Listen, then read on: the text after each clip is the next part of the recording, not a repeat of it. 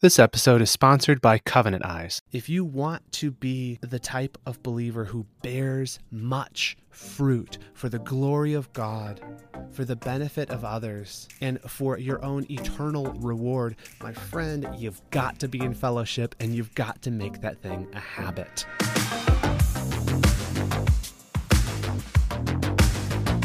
Welcome to Redeeming Productivity.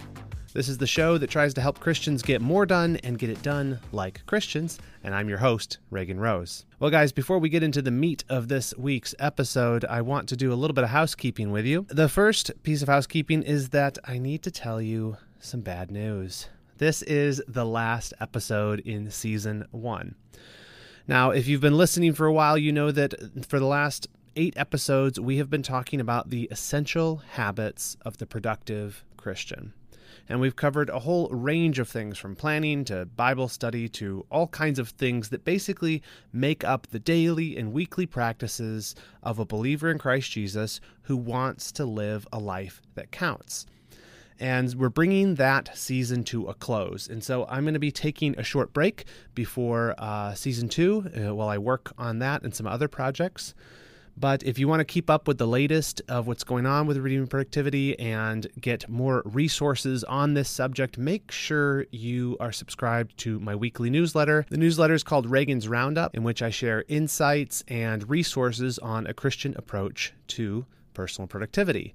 So often I'll share some insights of my own, links to videos or articles I've written on the topic, as well as a roundup of links from around the web that I think you will find helpful in your journey to becoming a more productive Christian. So just go to redeemingproductivity.com and you can sign up for that weekly newsletter. And hopefully that newsletter can hold you over until we're back for season 2 of this show. And the other bit of news that I wanted to share with you is that Redeeming Productivity is coming to American Gospel TV.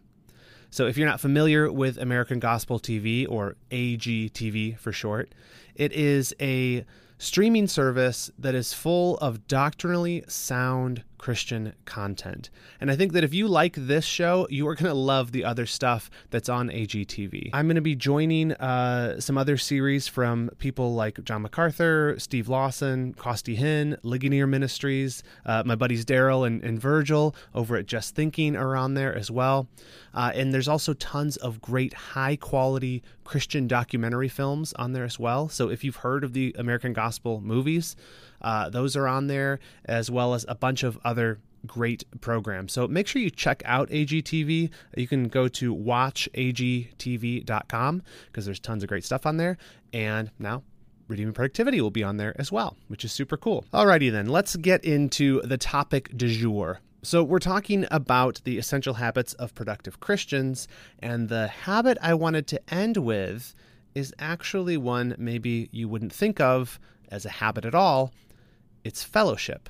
You know, when the stuff with COVID and the pandemic and the lockdowns all started a little over a year ago, it was very revealing about the state of the church in the world. And specifically in the West, I think we saw a lot of believers for the first time felt the pangs of not being able to be in fellowship with other believers. I know we felt that acutely. We were out in California when it started, and I was still at Grace Community Church out there. And we all felt very, very acutely that sense of loss of not being in weekly fellowship with other Christians and being kind of stuck. But at the same time, it also revealed the low value that many people put on Christian fellowship. One of the most infuriating things about the lockdowns is you had politicians telling believers what they should think about church. I remember, I think it was the governor of Virginia. He was quoted very condescendingly telling believers, you know, you can pray at home, God will still hear you. And man, that's not the point. Obviously, we can pray at home. Or you heard people saying things like, the church isn't a building. We don't need to be gathered together. But the thing is, God has designed believers to be together. And listen, I don't mean for this to be a commentary on churches opening or not opening. I have an opinion on that. But my point really here is about the importance and the necessity of Christian fellowship for our own development as believers and for the health of the other believers in our lives. And the reason I bring up the COVID thing isn't to make some sort of political commentary, but purely to say that it showed that some of us, for the first time, felt how valuable and important fellowship is for our own spiritual lives, where others seem to realize that, oh, I don't need church. And many of them have never come back and will never come back to church again because it revealed that they just didn't care. What do I mean when I say Christian fellowship? I am talking about the gathering together with other believers in Jesus Christ and spiritually encouraging, admonishing each other, worshiping together, learning from God's word together. I'm talking about the church as the body of Christ gathering on Sundays, certainly, but in addition to that as well, in each other's homes, in small groups, and just meeting together, sharing a meal. Fellowship is being together with other believers in Jesus Christ and sharing in that common bond. And it is essential to us if we want to grow. So we're going to tackle this in 3 parts. We're going to talk about the reasons why fellowship is essential. Then we're going to give some reasons why it should be a habit. And last, I'm going to give you some kind of ideas and practical tips for how to make sure this is actually a habit in your own life. And it goes beyond just making sure you're in church every week. Spoiler alert. So why is Christian fellowship essential?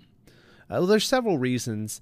And the first and kind of the overriding one is that the Christian life wasn't meant to be lived alone. I talk about that a lot on here.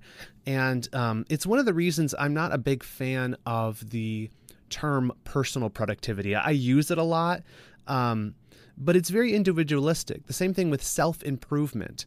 I recognize that what I talk about is in the genre of self-improvement and personal productivity. But one of the things you have to recognize is that as a Christian, your aim is not merely to better yourself and use the fellowship of believers as you know, like your support network. But it's also that you are embedded in that group such that you are part of the support network and the encouragement for other people. Another way to put this would be that you would not be a productive Christian if only you were the one who was aided by the group. It is something we do together. But there certainly is an aspect to it in which you and I need the church so that we can grow, so that we can improve. You know, life is hard. It's hard to live in this world, and we need encouragement, and we need to be built up. And that is why God has designed the church. It says in 1 Thessalonians 5:11, "Therefore encourage one another and build one another up, just as you are doing."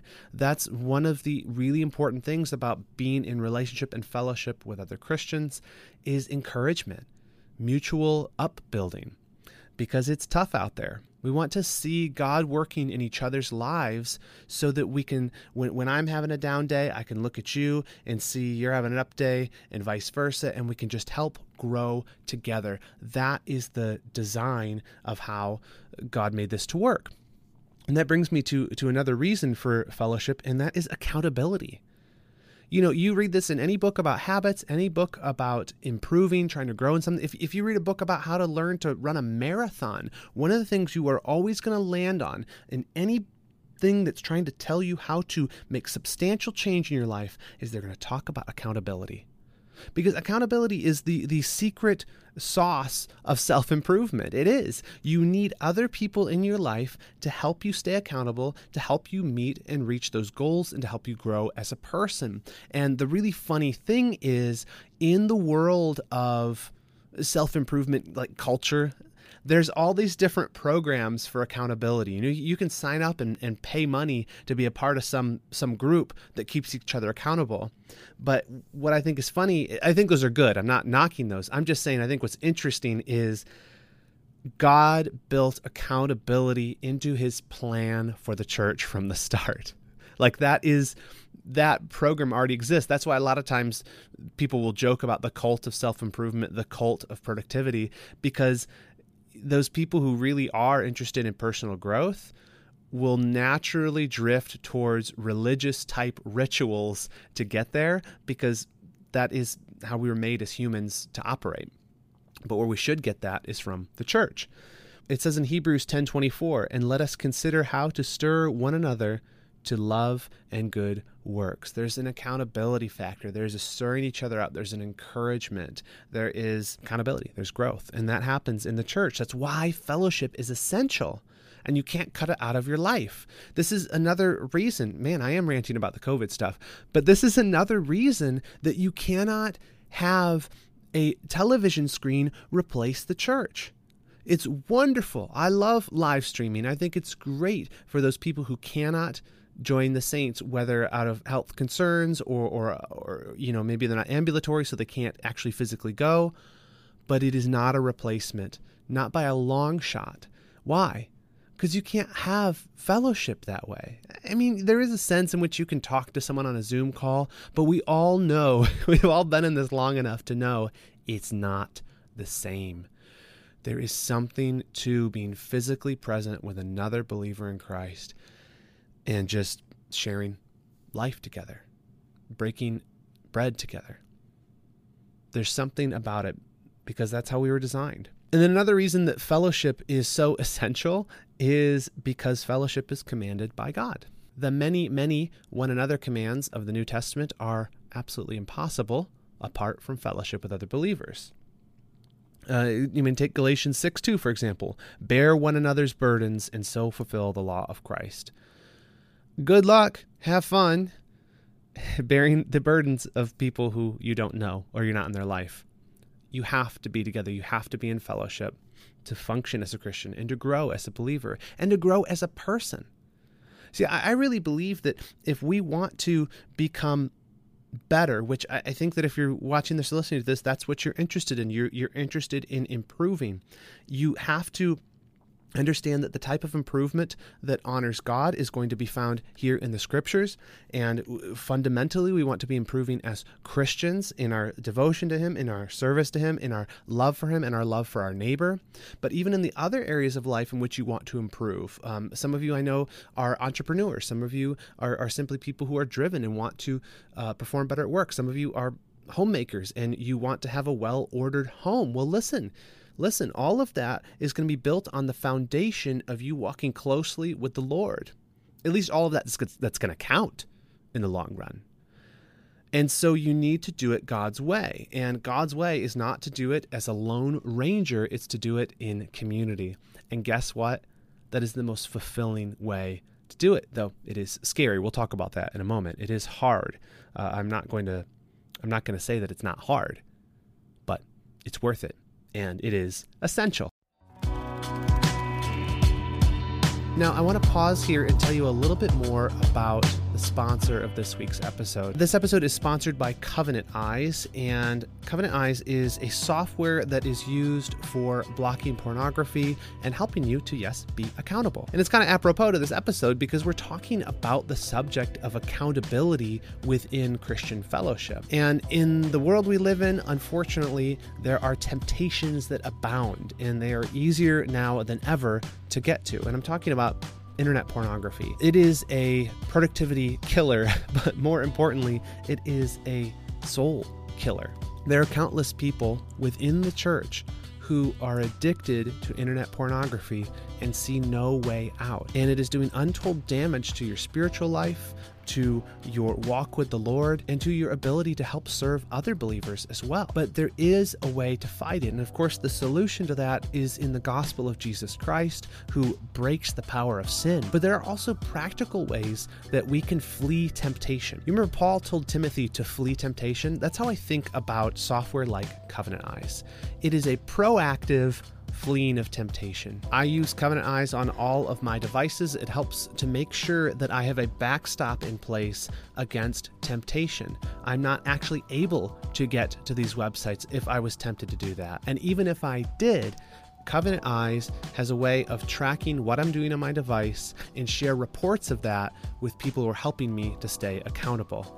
It's just another tool in your arsenal. You can try it free for 30 days. Just use the link that I have down in the description. I've also created a couple videos about Covenant Eyes that do a bit deeper dive on it, so make sure you check those out on my YouTube channel. But I highly encourage you, just try it for 30 days. And I think you'll be surprised how something as simple as putting a little piece of software on your device can help you break a destructive habit like pornography. Thanks again to Covenant Eyes for sponsoring this, and make sure you check out that link for 30 days free of Covenant Eyes. So now I want to talk about some of the reasons why fellowship is not just essential, but it should be a habit. It should be habitual. Because again, I think that fellowship, we might recognize, if I kind of had done like a quiz with you and said like, what are like the basic disciplines of being a Christian? You would talk about prayer, you would talk about Bible study, but sometimes we forget about fellowship as a discipline, as a habit, as something that is ongoing that we need to be doing. And in fact, in the first episode of this season, I mistakenly said that the word habit isn't in the Bible, and then I corrected myself in the second episode and noted that, yeah, actually it is in Hebrews 10:25. And the one place that the Bible uses the word habit is in reference to fellowship. It's in Hebrews 10:25, which follows verse 24, which we read earlier. I'll read them together. And let us consider how to stir up one another to love and good works, not neglecting to meet together, as is the habit of some, but encouraging one another, and all the more as you see the day drawing near. Isn't that interesting? The place where you see the word habit is in the context of fellowship. Now here it's in a negative context. He's saying that some people are in the habit of no longer meeting together. And so I think we can extrapolate from that. The opposite is true, that they've actually broken the habit of meeting together. And this is, I think, very prescient for our time. As I've mentioned, people have left their church, they've gone to the live stream type thing, and they have no intention of ever going back. And if that's you, and you're listening to this, or you watch other Christian or listen to other Christian content to try to basically make your own church, you can't do it. You can't do it because you cannot replace that fellowship factor. You need that. You need that. And so we cannot break this habit. That's what's warned against in Hebrews 10, of getting out of the habit of fellowship. I compare it to exercise. Like when you get out of the habit of exercise, you don't really notice it at first. Right? You kind of feel the same. You don't immediately just feel terrible because you stopped exercising. But after a while, you notice that something's off. You don't feel quite like you used to. But then one day you turn around and noticed how much ground you've lost with exercise. You noticed you put on a bunch of pounds, or you are winded when you walk up the stairs. I think it's the same way with fellowship. It's easy to miss a Sunday, or maybe your small group goes on a break and then you don't come back after that break. And you go for a while and you're like, this is fine. I love this. But even though you might not immediately feel the pangs of that or feel like you're missing anything, after a while you're going to see that your spiritual growth is going to stall out, and you're going to start seeing more issues because that's not the way that God has designed this to work.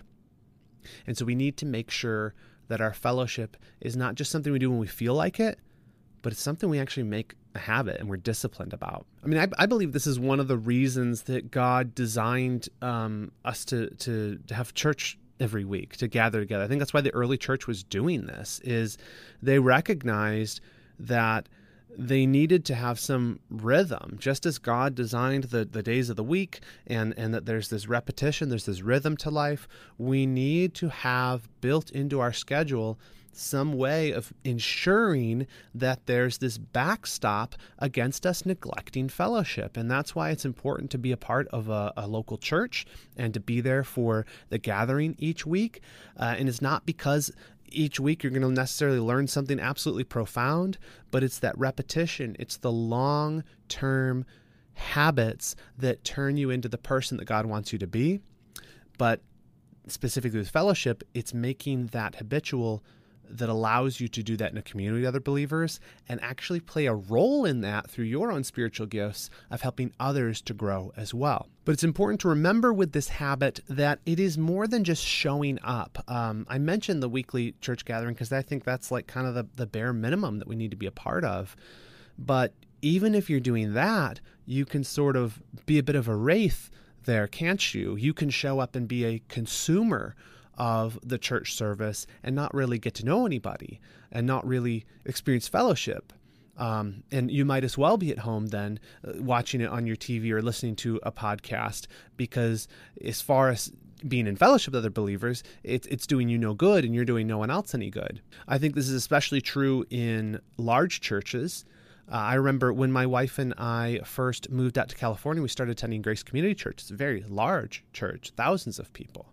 So large, in fact, that the Sunday school group we were part of had 400 people in it. But what we saw is that at first, while we were there, we didn't feel like we were fitting in. We didn't feel like we were really connecting. And we weren't. And whether it's a large church or a small church, you have to be intentional. You can't just wait for people to reach out to you. Of course, that's wonderful if they do. And if you're a member of a church, you should try to reach out to new people. But you need to take personal responsibility for your own role as a member of your church, wherein you are actively being intentional about having relationships with other people in the church. Otherwise, you will just be a wallflower and you will not benefit the church or be benefited by this amazing grace that it is to gather together with fellow believers in Jesus Christ. So I think I've gotten a little bit ahead of myself, but this brings me to the third thing I wanted to talk about in regard to fellowship and making it a habit, and that's just kind of some practicals. How do you make this a habit? How do you go beyond just being a wallflower at your church and to being someone who is enjoying the benefits of a rich Christian community and also contributing to it, just like God intended? I'll say this actually before I get into it. I think a lot of people, they read the book of Acts, especially the first few chapters, and they swoon a little. They say, oh, if only we were like that, sharing all things in common. If only that was what our fellowship was like. The church is just so today, it's so consumer focused and blah, blah, blah, blah, blah. Okay, fine. Listen, nice rant. But the thing is, you can have that. But why are you demanding that everyone else create that environment for you when you have just as much responsibility to create a rich, vibrant community within your church? We can't demand that someone else do this. We have to take responsibility and be intentional if we want to have deep, flourishing relationships with other believers in our church. And so that's the first thing is, how do you make this happen? How do you have Christian fellowship that's going to help you grow and help others grow? Well, you got to be intentional. You got to be intentional. If you want it to be a habit, you got to be the one to take the first step. And my wife and I are actually at a new church now. It's not even new now. We're actually just talking about this. We moved back to Michigan in November, and we've been at the same church for now over 6 months. And thankfully, when we came there, we already knew some people, and so we were able to get plugged in early on. But even still, we've had to be intentional. We've had to make sure we're getting to know people. And just the other day, my wife was saying we need to start having some people over and trying to build some more relationships and be more intentional about that. And she was right, because unless you do it, you have no guarantee that it's going to happen. And a lot of times, other people are feeling the same way as you. They want those deep relationships. And even people that have been at the same fellowship for a while, they're wishing someone else would reach out. Well, that can be you. Even if you're not an extrovert, you can do it. So the first thing about how to make this a habit, well, you got to be intentional. But second, you got to commit to something. This is huge. Fellowship requires commitment, and commitment begets productivity. Let me break that down. One of the things people don't realize is that if you want to get better at something, if you want to make it a habit, one of the best things you can do is make a commitment. Often it's a commitment that has external force to it, right? So it has accountability built in. So if your aim is to be a more productive believer, you want to bear more fruit for God's glory, and you want to grow as a person, well, listen, you need commitment. you need to make some commitments. And this should start at your local church. I'm telling you, if you're saying, I just feel like I'm stagnating in my faith, I feel like I'm not growing, often, not always, but often, the cause of that isn't that you're not getting enough input from the word, but it's because you're not doing enough output through serving. Because those things are related.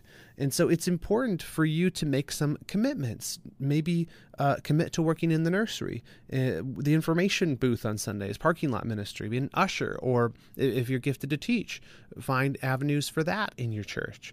But if you want to have fellowship, you need to serve. That's another way to put it. And you'll find that as you serve, those relationships naturally form and they naturally deepen, and you're naturally driven back to God's word as you are trying to solve difficulties and help others to grow as well. It's a wonderful, wonderful thing to commit to serve in your local church, and you will be astounded by how much you see yourself grow when you do that. A third way to make it a habit, we talked about being intentional, we talked about committing to something. Well, third, I want to say narrow the scope. I mentioned that when my wife and I were at Grace Community Church, our Sunday school group alone was 400 people. And so we had to become part of a small group. And surprise, surprise, the moment we did that, that is when we went really deep, had really dear, close fellowship with people. And those folks that we were with for those 6-7 years out there in that small group, those are the people we're closest with. Those are the people we had the deepest fellowship with. Those are the people who brought us food when our baby was born. Those are the people who put us up in their house when there was a fire at our campground when we lived in an RV and our RV's generator broke. Long story there about living in an RV. But those are the people who we're close with. And so I put it this way: pare down and pour in. You want to grow as a believer. You want to have deep fellowship with people at your church. Yeah, definitely start with the church. Then narrow it down to a Sunday school group. Depends on the size of your church. Narrow that down to a Bible study. Narrow it down to people, couples, if you're a couple, or individuals, or groups. That those are going to be your crew. That's going to be your gang. Those are the people that you are going to pare down and focus on and pour into. That doesn't mean you neglect everybody else, but we only have so much attention, so much bandwidth to our lives. And so we've got to find some relationships that we're going to go really deep on. And so combine all those together. Be intentional, commit to something. If there's not a group meeting or some small group that exists, how about you be a part of making that happen? And then narrow that scope, make it narrow, and pour into those people. Find a Sunday school class, Bible study, invite people over for lunch or out to lunch, and be vulnerable and be open with people. Is this hard? You bet it's hard. It's hard to be close to people, especially the way the world is right now, where we all have our devices and it's easy to retreat from deep relationships, and it's hard to be vulnerable because we're all so used to having our armor up all the time. But man, is it worth it. This is how friendships that last a lifetime are formed. They are forged in the fire of Christian fellowship, serving one another, encouraging each other, being deep with each other, sharing struggles. And God has designed it to work that way. And so it's no surprise that it is the most fulfilling way to live, but it's also the most productive.